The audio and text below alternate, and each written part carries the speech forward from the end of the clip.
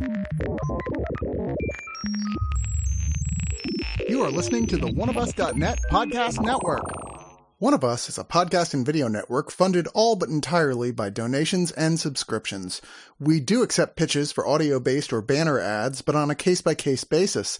If you are interested in that, contact us at oneofusnet@gmail.com. With the amount of audio and video content we generate, it is expensive and extremely time-consuming to keep things running. Please go to the webpage oneofus.net and sign up for a subscription at $2, $5, $10, or $25 and get a ton of bonus content. One of Us needs and appreciates all your support. This Digital Noise episode also has a video version for subscribers at the brown coat level or above. Become a subscriber and get the extended video version.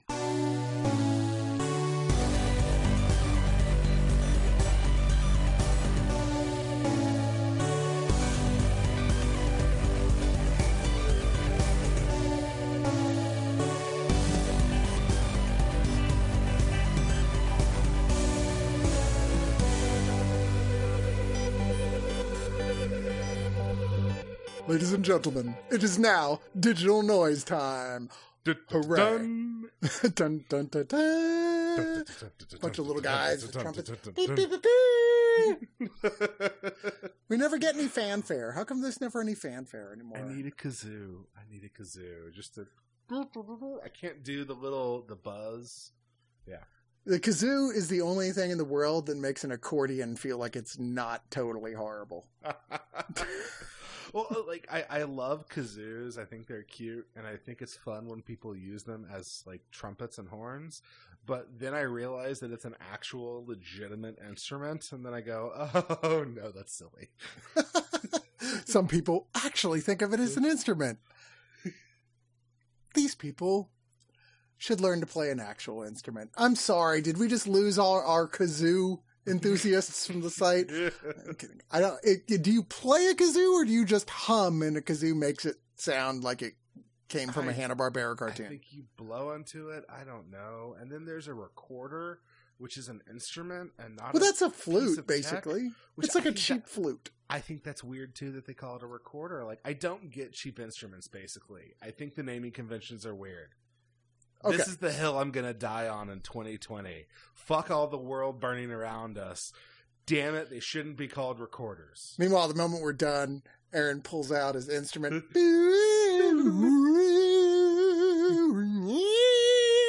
Theremin. I appreciate that you think I have the skill to play a theremin. Dude, it's the hardest instrument to play in the world. I swear to God. I had a friend who had one, and he's like, oh, go ahead and try it. And I was like, Jesus Christ, how do you play this? He's like, I've had this thing for 2 years. I still can't play it. No, I've been rewatching Hannibal, and Hannibal, of all people, goes off on a bit about how the theremin is the purest instrument because you can play tones that no other instrument can play. Mm. Yeah, if Hannibal likes it, it must be good. I guess. I wouldn't argue with Hannibal for reasons other than him being correct. But we are here to review movies, home releases, in fact, Blu-rays and DVDs. Aaron, my partner in crime, Aaron Tired Motherfracker Woodle. Aaron, that's your title you put on your screen because, by the way, if you're a subscriber now, you can watch the video version of this. Isn't that exciting? What? Get to actually see the images of the movies go by. Well, oh, what is that? What the movie? Is that what it looks like? Oh my God, now I know what to click on. Well, there you go. Why are you super tired? I am exhausted. It's been really crazy at work, and then my wife's school is forced to be open right now because it's a small business and we don't have a choice. And it's having to expand so that we can have enough business to potentially pay teachers and keep the lights on. So I'm basically a single parent right now because my wife is focusing all of her attention on her business. Props to the single parents out there. You guys are doing God's work. I hear you, brother. I'm super tired too. I had one of those days as well. I realized as I was looking at your head on the screen that the top half of your head was starting to melt to the left. And I was like, whoa, wake up. Either that or the acid you took earlier is starting to hit. Dude, I worry about that every day. I'm like, what if somebody, man, I'm not scared of tripping other than I don't have 12 hours to spend on that shit. Yeah, exactly. I remember those days where it's like, I'm kind of enjoying this, but I also have work in the morning and I don't know when this is going to stop. Well, So as not to go on for 12 hours, let's go ahead, regardless of LSD, let's go ahead and get into the movies. Actually, we're going to start off with kind of an easy one because we talked about this before. Weirdly, once again, Blue Underground is reissuing one of their discs that they put out like a year ago with a 4K Blu-ray release that you're like, this is as good as this is ever going to get. Only now they're re-releasing it on 4K for The New York Ripper, which is a Lucio Fulci film that, if I remember correctly, we both came down on the side of going, okay, it's horrific to watch, but we enjoyed it. I was mixed on it. I have found that Fulci goes a little hard for me, and like there were parts of it that I appreciated, and I got into the story of it, and I know that there is a stated and intentional reason for the duck quacking, but the duck killed me. Like every time he started screaming in his Donald Duck voice, I just completely lost it cracking up, and I couldn't take the movie seriously. I remember it's one of the rare few movies where I've like live texted you, and I live texted you the gore scenes where I would be sitting here going like, this isn't too gory, and right about the time I hit send on that, like somebody got stabbed in the vagina with a broken bottle. I was just like, oh my God, what? That's Fulci. Yep, Fulci films. I mean, he's done, you probably, if you're like, I don't know who Fulci is, I don't know what the New York Ripper is, okay, but you've at least seen scenes from his film Zombie 2 or just Zombie, depending on where you found it, which is the shark fighting a zombie. He's did a lot of really famous films in horror, like City of the Living Dead or Gates of Hell, The Beyond, The House by the Cemetery. We've reviewed all of these on the site pretty much. Actually, I think I did them all, in fact, with you. You didn't do all of them. Fulcis. I don't think you did The House by the Cemetery. You're right. No, I didn't. I did the others. I did that with John. I think I'm doing that with John coming up because they also are re-releasing that one on 4K. But The New York Ripper is 1982, and yes, as Aaron mentioned, the killer for some reason makes a Donald Duck quacking sound, which would be hysterical if he wasn't really gorily, brutally murdering women in this thing. I mean, and yes, by today's standard, this is deeply offensive stuff, right? Like, yes. It's misogynist, it's all that, but it's what makes this interesting. I mean, other than the fact that Fulci films probably had gore that outdoes gore even by today's standards in terms of, like, realistic and scary. You know, I'm trying to remember if I got this confused with another, but my memory of the one thing I can't forget about this is that it's basically a remake of Fritz Lang's M, but told through this exploitation lens. Like, if you followed the story beat for beat, it is M. The only difference is at the end of M, it's the parents of all the people who the serial killer has murdered who rise up and kill him as well. And here instead it's this maybe hallucination, maybe the dead come back to get him, but like it's basically a remake of one of the most important films in film history. It's in the Criterion Collection. I kind of dig that. And M is better. There's no question. No, you know, M is better. M is the kills are cool. Like it's well shot. It's absurd. It's got great score. And, you know, I mean, you either like Fulci or you don't. I mean, no one would blame you for not. This is one of the films I'd say, yeah, this is a Fulci you want to see if you're a fan of his. The new 4K edition, though, is it worth it?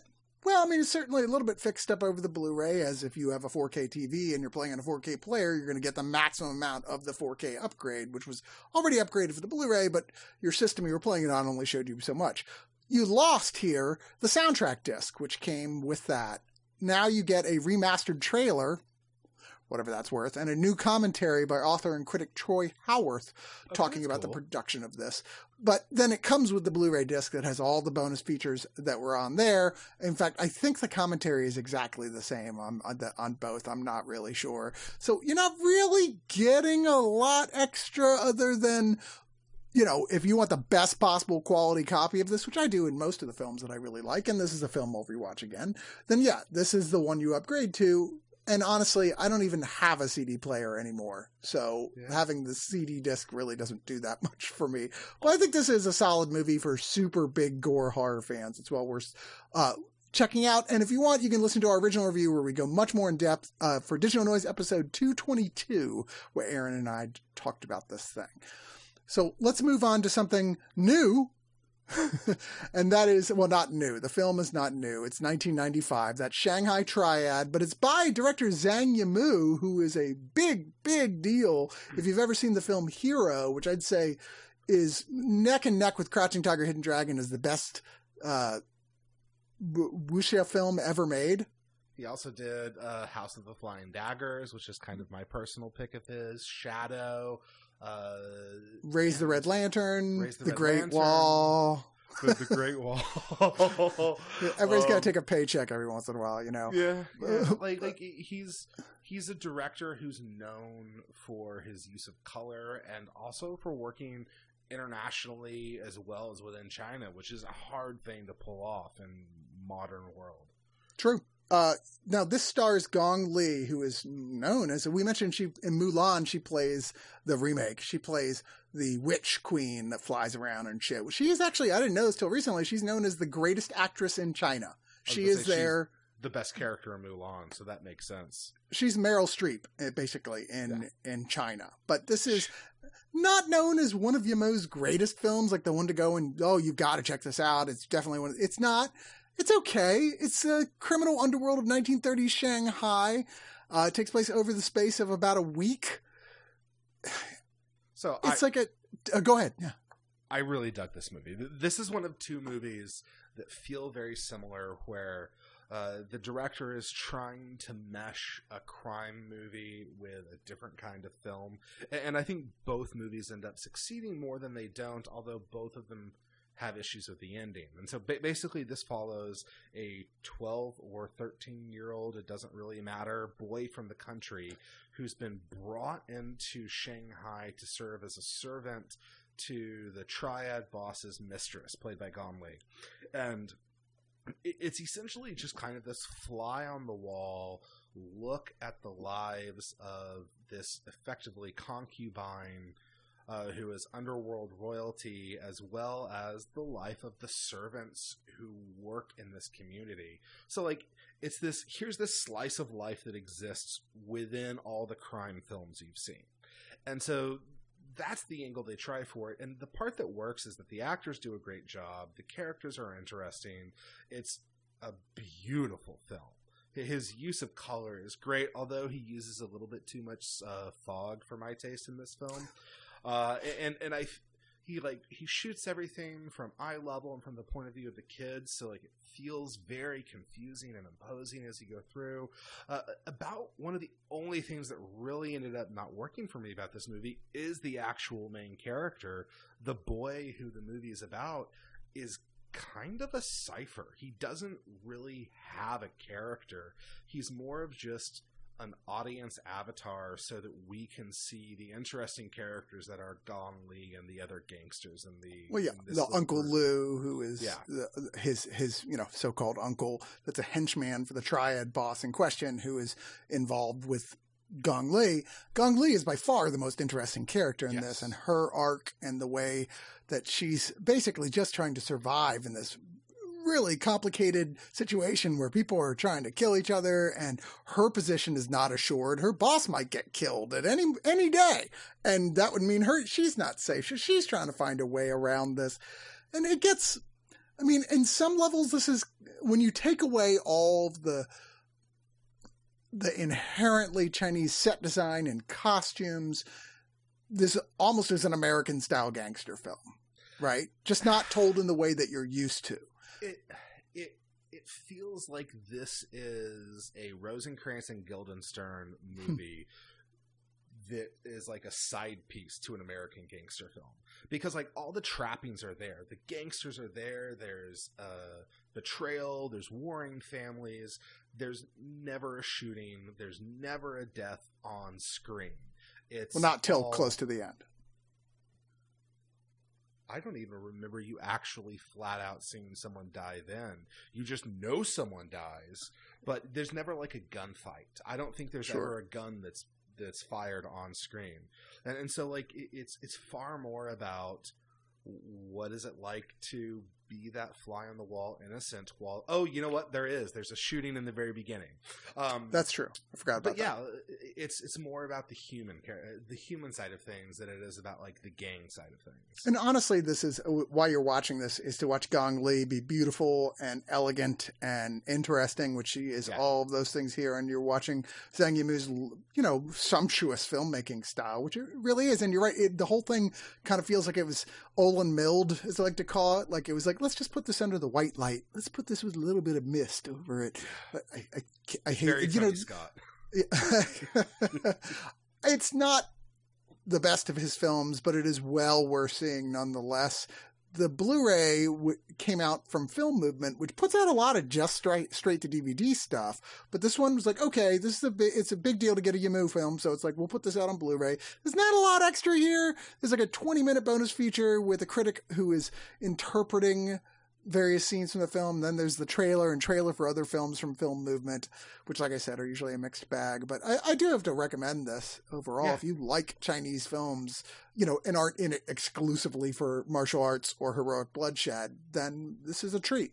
Yeah, I think that if you go in knowing that even though this has the trappings of a gangster film, it is not a gangster film.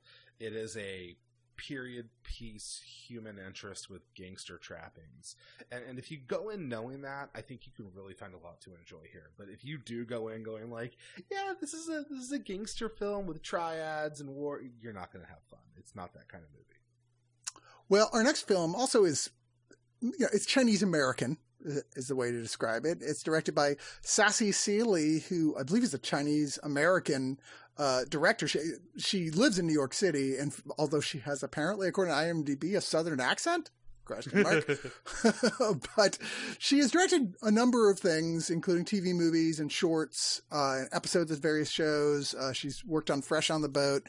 But Lucky Grandma is definitely the one that you're like, okay, you're going to get more work out of this, because our site reviewed this. We had a Screener Squad review, and those guys went crazy for this. We're like, oh my God, this movie is so good. So when I saw they were offering it on Blu-ray, I was like, hell yeah, I want to check that shit out. And I am very grateful that I did.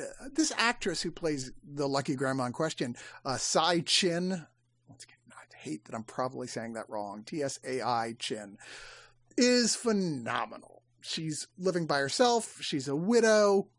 She sometimes sees her son and his family, but her life is kind of boring. She chain smokes, she exercises at the pool, she prays, she watches soap operas, she goes to see a fortune teller, who, of course, to her, that's her doctor. And most importantly, her son and his wife have the conversation of, look, you're getting old and we don't think you can live by yourself, so we want you to give up your independence and come move in with us. Right. Which so is the huge thing that kind of triggers everything else. Well, and in fact, her fortune teller tells her that she's going to get really lucky on this one day. So she says, fuck it, I'm going to take everything I got and go to the casino. And she wins huge. And then she loses it all, as you do when you're going in deciding that your lucky day has come. Usually it has until it hasn't. But on the way home, she's sitting there, what went wrong? How did this happen? And the guy sitting next to her on the bus fucking dies.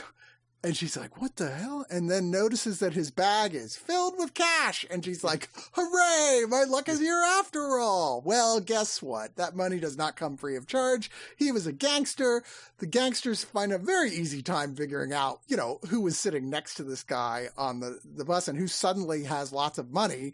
And like, we want the cash back, but it's also, she's an old grandma. And this, they're like, what are we supposed to do here? Everybody feels very awkward about this scenario that they're in, except grandma, who's like, fuck off, I'm spending my money. And it also feels like it's not just, correct me if I'm wrong, but like it's not just the people who she stole from. It's other gangs come for her as well, and it ends up that like there was basically deceit and betrayal happening when she literally had this money fall into her lap. So no one knows what the hell is going on. And my favorite thing about that bit is that she basically has thousands and thousands of dollars land in her lap, and the first thing she does is go grocery shopping and buy a new light for her apartment. And I'm just like, I've never seen a greater condemnation of the American way of life as we are right now today than I just got thousands and thousands of dollars, so I'm going to go buy food. Yeah. Well, I mean, that would be my first take as well. That's I'd be okay, like, mine oh, too. yeah. I'd be But like, yeah, oh, so, like- I need to get my oil changed. And So gangsters show up. She ends up hiring the local protection racket to give her a bodyguard, and it ends up being a movie really about how she deals with these continued interruptions. And like, you can see her just wanting to go, look, I just want to take this money and I just want to live out the rest of my life in calm and quiet and be with my family. Just leave me the fuck alone, please. And Yeah, nobody will. yeah. And Well, of course not. It's a bag full of millions of yen, dollars. I don't know. it's dollars. And- They're yeah. in New York. Yeah, I they're in think. New York. And, But, like- she's like, hey, I'm old. Leave me alone. It effortlessly shifts between there'll be a very comedic bit to a very serious bit where you're really fearing for both the character's life and the people who she's met and gotten close to. Like this was one of the hallmarks of the stack you got me. I Oh, adored yeah. it. Yeah, me too.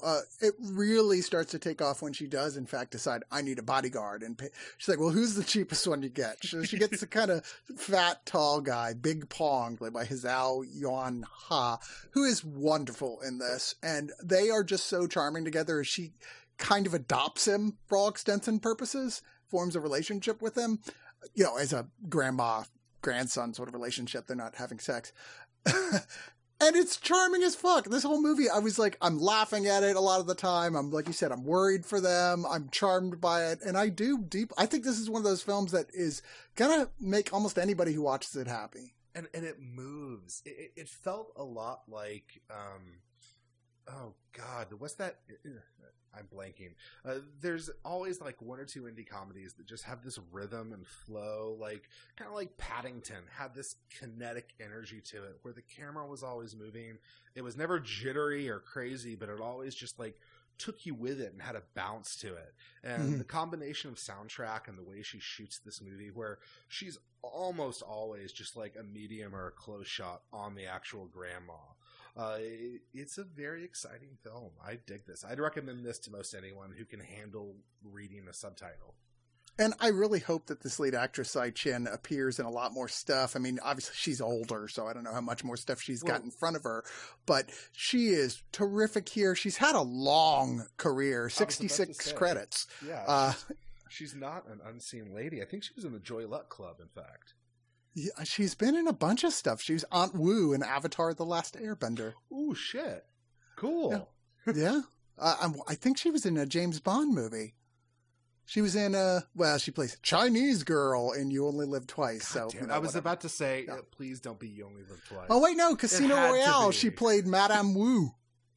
Oh, that's cool. I remember her. Anyway, Anyways. point being is she's great. She's one of those people you've probably seen her in something, so you'll see this and go, oh, she looks familiar. Where have I seen her from? Well, probably a lot of stuff. But she's terrific here. This is a very strong film. The Blu-ray here is from Kino. There's an okay amount of extras. There's 7 behind-the-scenes featurettes that are all just that, very much featurettes. They're short, just little focuses on just surface level bits of aspects of the production, whatever. It's not the sort of film that you're interested in extras unless they were doing something super in depth. I would have loved to seen an interview with just the director and the lead actress sitting down and talking about the film, but that's not here. I just want to know more about her life in real life.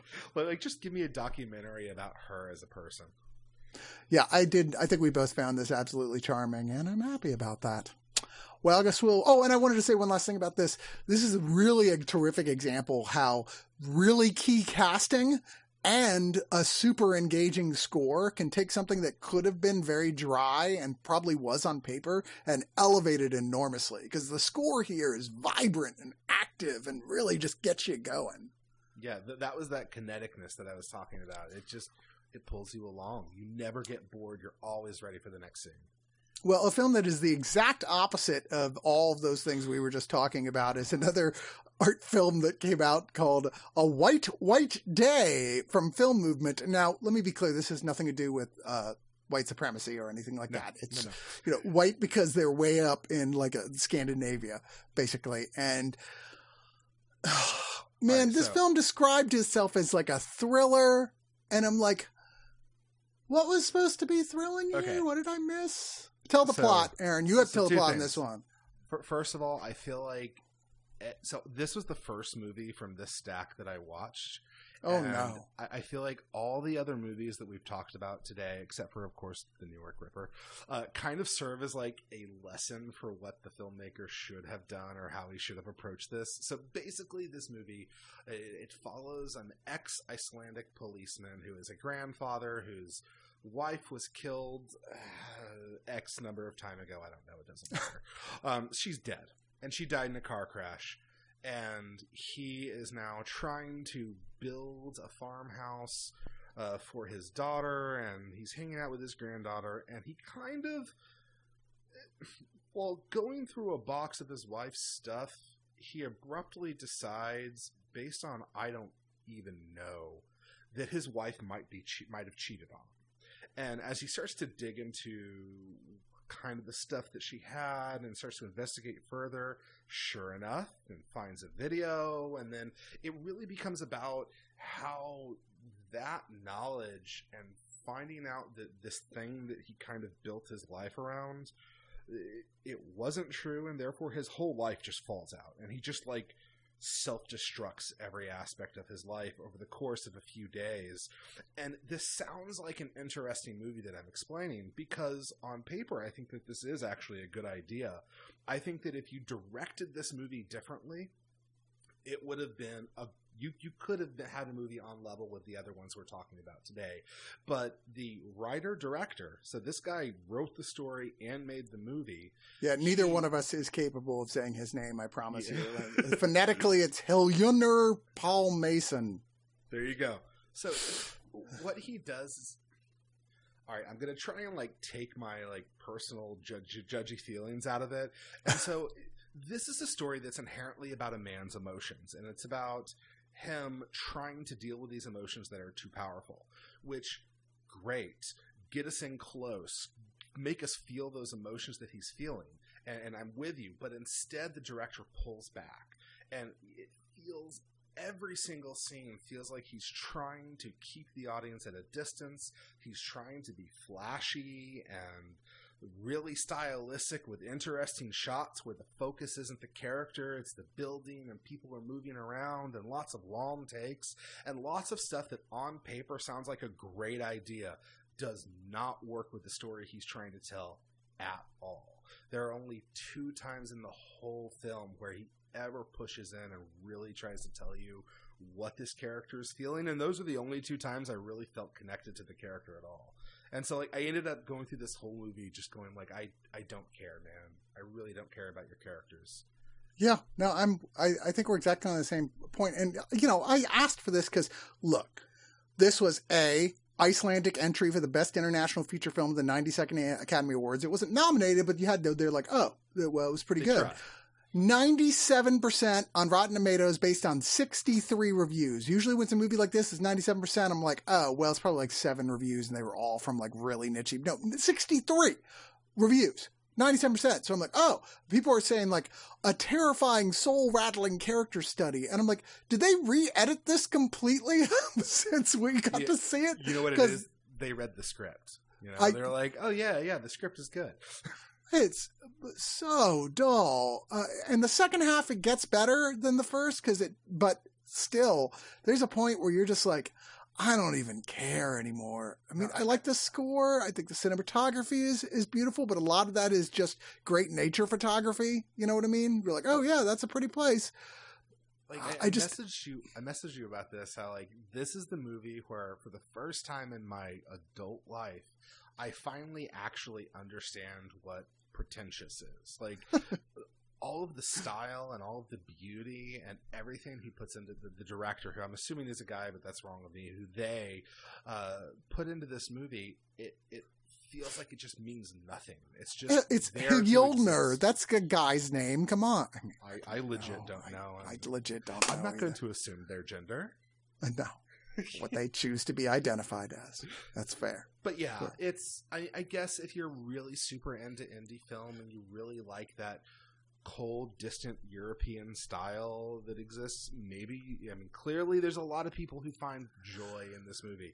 I don't see it. I could not get into this movie. I like Scandinavian slow burn police dramas. I do. I'm one of those people. I can watch The Killing. I can watch all that stuff and sit there and get really into it. Like, I like that stuff.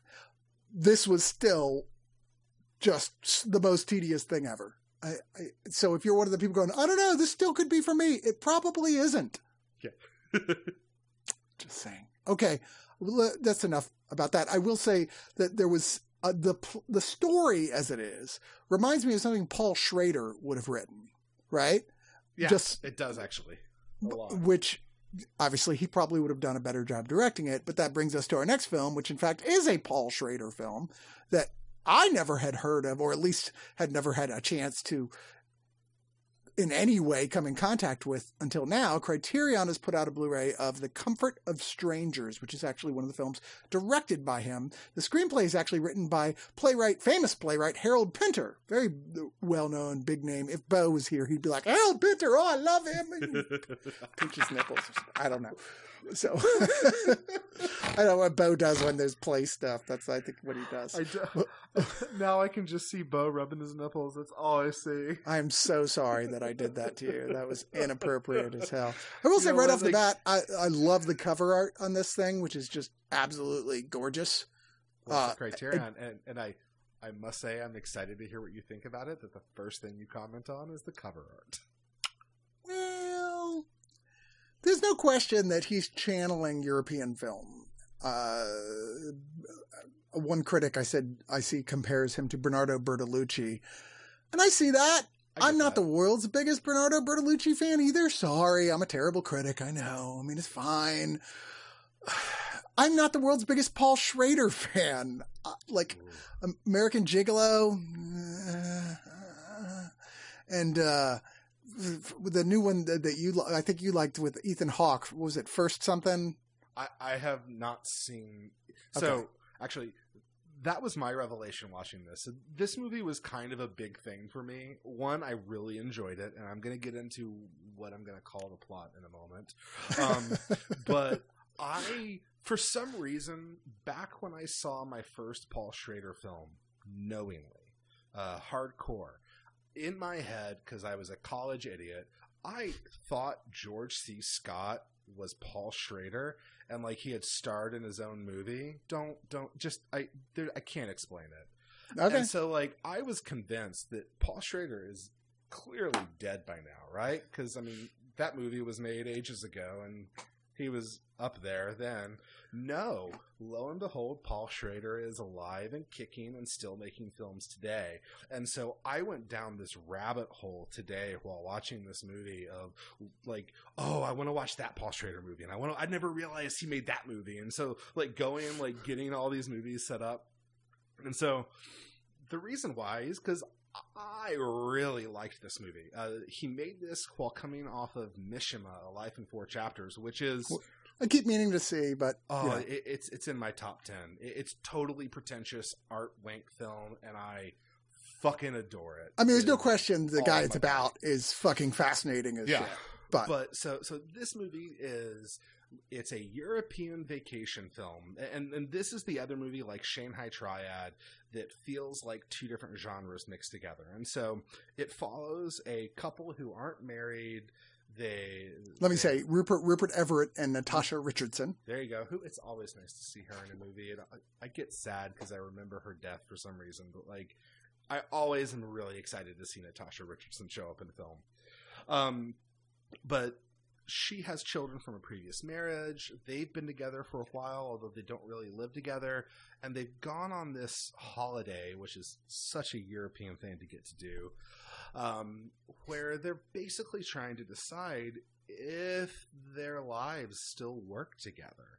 And while they're on this holiday of self-discovery, they run into Christopher Walken and Helen Mirren, who kind of low-key stalk them throughout the movie, and then force a meet cute and invite them over.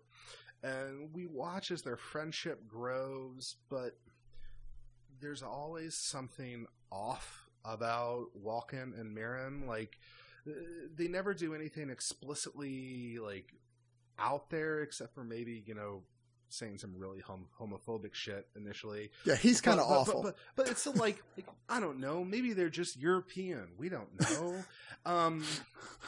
Well, it turns out they're That's not. how they are. And so, like this movie ends up being kind of a serial killer movie, kind of not really, but from the point of view of the couple who are being stalked. And like Shanghai Triad, I think this movie has the trappings of that crime film. And if you really want it to be about that, I think you're going to be very disappointed because, like Shanghai Triad, the crime elements of this movie are kind of underbaked, and it doesn't really feel like that's what they cared about. That's just there. What the writer and director are really interested in is this couple where their kids aren't there, the rules don't apply, they're on this kind of holiday and trying to understand each other, and they're going through this process of should we be together or not. That's what the filmmakers are interested in, and they just so happen to be being stalked by creepy people at the same time. That's the problem, though, is that if this film appeared to be about anything, I would be patient with the fact that 3/4 of it is just this couple wandering around the same area in Venice and being very sort of, I don't know, low-key about everything. It's Christopher Walken, it's Christopher Walken. It's impossible for him to be completely low-key. But for Christopher Walken, he's pretty low-key, except for his occasional racist outbursts. But he's by far the most interesting person in the film because he's fucking Christopher Walken. This is the first time I know I haven't seen enough Walken movies, but this is one of the first times I've watched Walken where he hasn't been Christopher Walken. He's been like, I'm buying this character you are. Did you watch this really late at night? I watched this earlier today. Why? Okay. Because then the way to watch it is late at night. Is it's like the old song goes, walking after midnight. Sorry, I don't know why that was the thing I just did, and I apologize. I get where you're coming from. I legit about the song because I read Roger Ebert's review. It's a 2.5 star. He comments on the exact same things you do. This movie has a 60% on Rotten Tomatoes, which is a junk site, but it's still a nice general idea to come up with how critics kind of thought about something. And this is a movie more about Paul Schrader making a European film than it is about the actual story being told. If you're not sitting there caught up in the cinematography and the dialogue and trying to really figure out what the characters are saying, what they really mean, then this isn't going to work for you at all. Yeah, and it didn't really. I mean, it's a great transfer, and there's parts of it that are pretty cool, if for no other reason, because Venice in the 90s, and Christopher Walken, young again. It's been a while since I've seen young Christopher Walken in anything, although my favorite aspect of this whole thing is the bonus features. There's a 2020 interview with Walken where he has no fucks to give. He has not done anything to his hair. It looks like he just got out of bed, so his hair is like 8 inches high up in the air. He looks like he's getting ready for his Tim Burton film. It's crazy. And he just does not give a fuck. Him talking about him trying to do the accent for this character, which admittedly he's horrible at in this movie. It comes and goes, and even he's like, I should never be asked to do accents. I'm so bad at them. So all the special features on this disc are a series of interviews with the director, the writer, the original novelist, the cinematographer, and most of the actors. Did you watch the Paul Schrader one? I did not. Okay, so I ended up watching them all because, like I said, I dug this movie. And the best part about watching the Walken interview is that earlier, Paul Schrader talks about how they got Walken to have the accent he did because he went in and he did all this work and came in with apparently a half Texan, half Italian accent that was just garbage. And so Paul Schrader called up his contact in Italy and went, look, I need a aristocratic Italian figure who is royalty-esque, who is gay, is single, and this age, And she went, cool, this is his name. Like, just had someone in his back pocket and went, great. Can Walken go hang out with him for 2 weeks and just do whatever he does and just, like, be friends? And Walken, like, went out to eat with him, and whenever this prince figure, whenever and did anything, Walken went with him. And a couple of weeks later, Walken apparently called Schrader up and was like, okay, we're good. I don't need to do it anymore. I got it. And, like, that's who he is this real Italian guy who they wanted to kind of cast but couldn't because the dialogue is Harold Pinter dialogue. Well, I have a very special surprise for you. I'm glad you liked this movie. I have here for a special interview the director, Paul Schrader himself. Are you ready? Of course, yeah. Hello. Hello. Penis? And how are you? I hear you liked my movie, and I want to. Do you have any questions for me about it? Go ahead. What? I'm willing to talk about it. Why, yes, Paul Schrader, I do. Oh my God, I don't. Oh my God. Come on, you gotta have something. You just said you liked it so much. All right, I do. So, okay. See, you're asking for me a question. How cool is it that you made a movie that can be described as both sensual and sexy? Which, here, I'm going to go on a rant. I don't care that you got your little fuzzy thing sitting there. I'm going to go on a rant. What fuzzy thing? How does he know I'm naked? I think I may have talked about this on the show before, but I know that it's been something that I've talked about with my friends.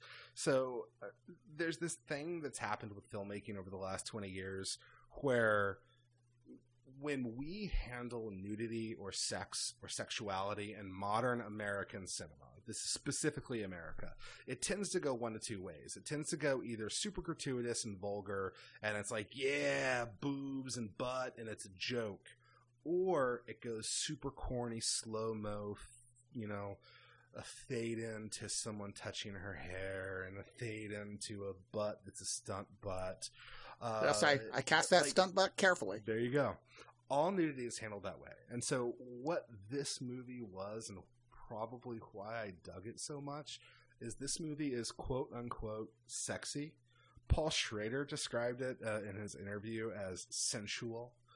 He wanted sensual camera movements. I was kind of high. But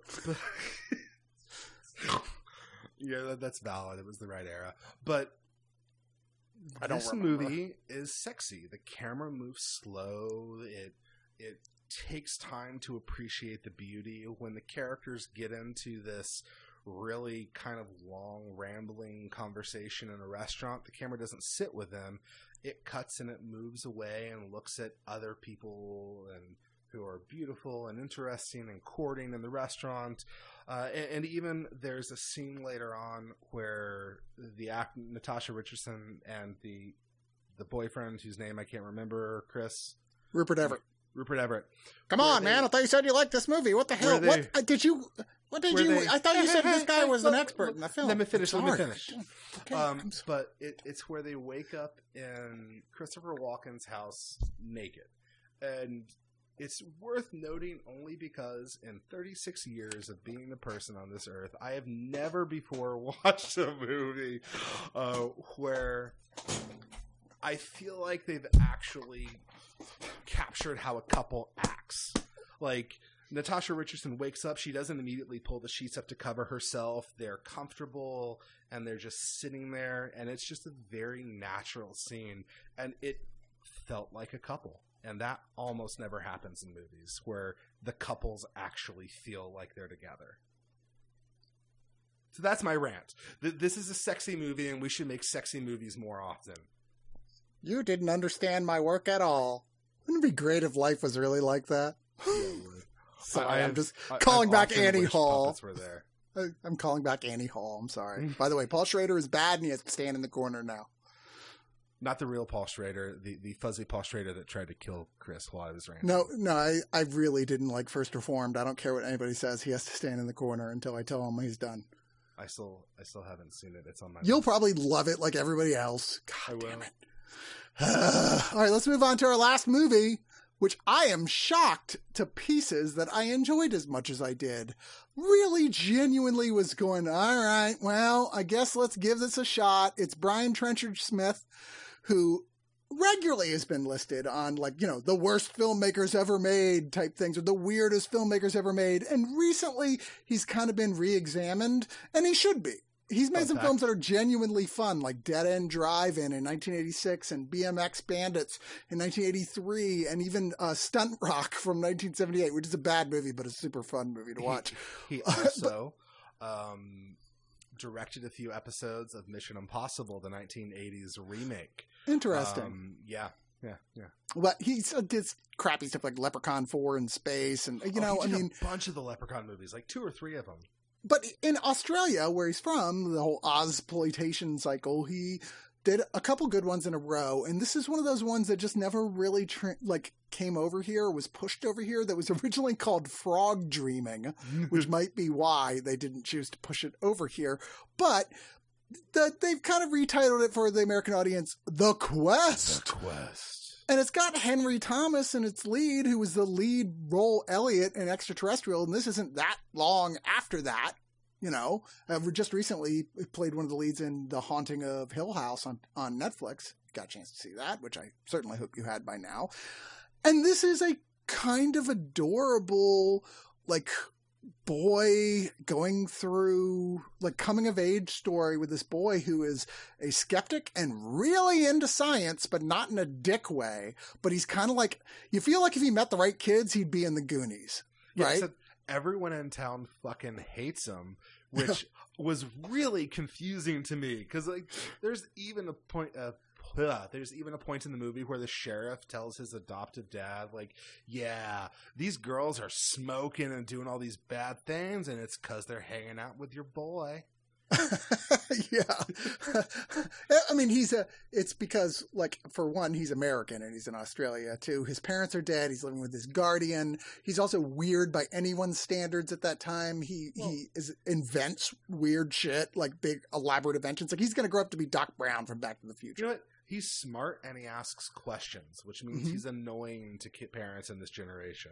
Like, exactly. Nowadays, I think he would play better, but back then it was like, shut the fuck up and go away, kid. We don't like you.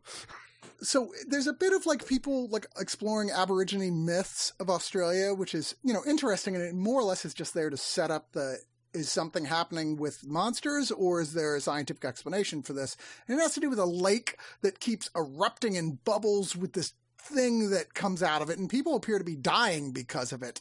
Well, the kid's like, I'm going to figure out what happened, because basically no one else wants to talk to me anyway. And he's also, like, kind of has formed this friendship with the local girl, Wendy, played by Rachel Friend. And it's all too adorable. And what's weird about it is, like, you just, as much as you see films with this kind of out on the outside, on paper, this scenario, you never see one do it quite the way this one does it. And the way that it's like, oh, it's this kid trying to disprove superstition by using science and reason. And at the end, it kind of wishy-washies it a little bit. It's like, well, I don't know, maybe there's some superstition in there, which is fine. But I kind of loved, as someone who's really into this type of realm of thought, I kind of loved that they did that and made it feel adorable and nostalgic. And I genuinely really enjoyed the shit out of this thing. I thought it was okay. Oh, like, God damn it. It was mostly enjoyable. You know what it was?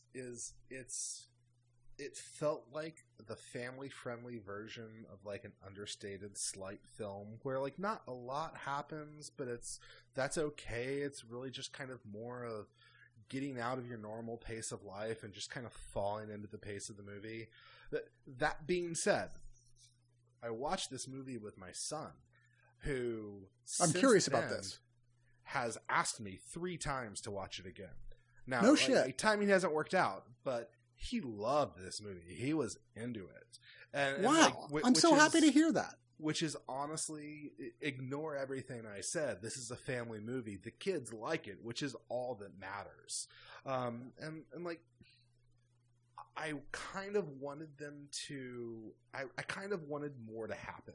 I wanted either more to happen with the townspeople, so there was more of an arc there.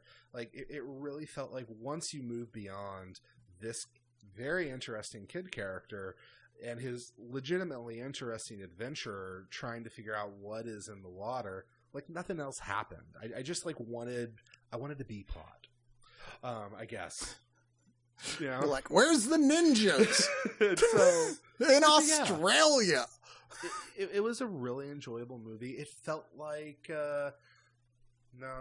it's an enjoyable movie. I would recommend this to kids who are old enough that they can watch a movie that isn't just flashing colored lights, but parents may or may not find it a little bit wanting.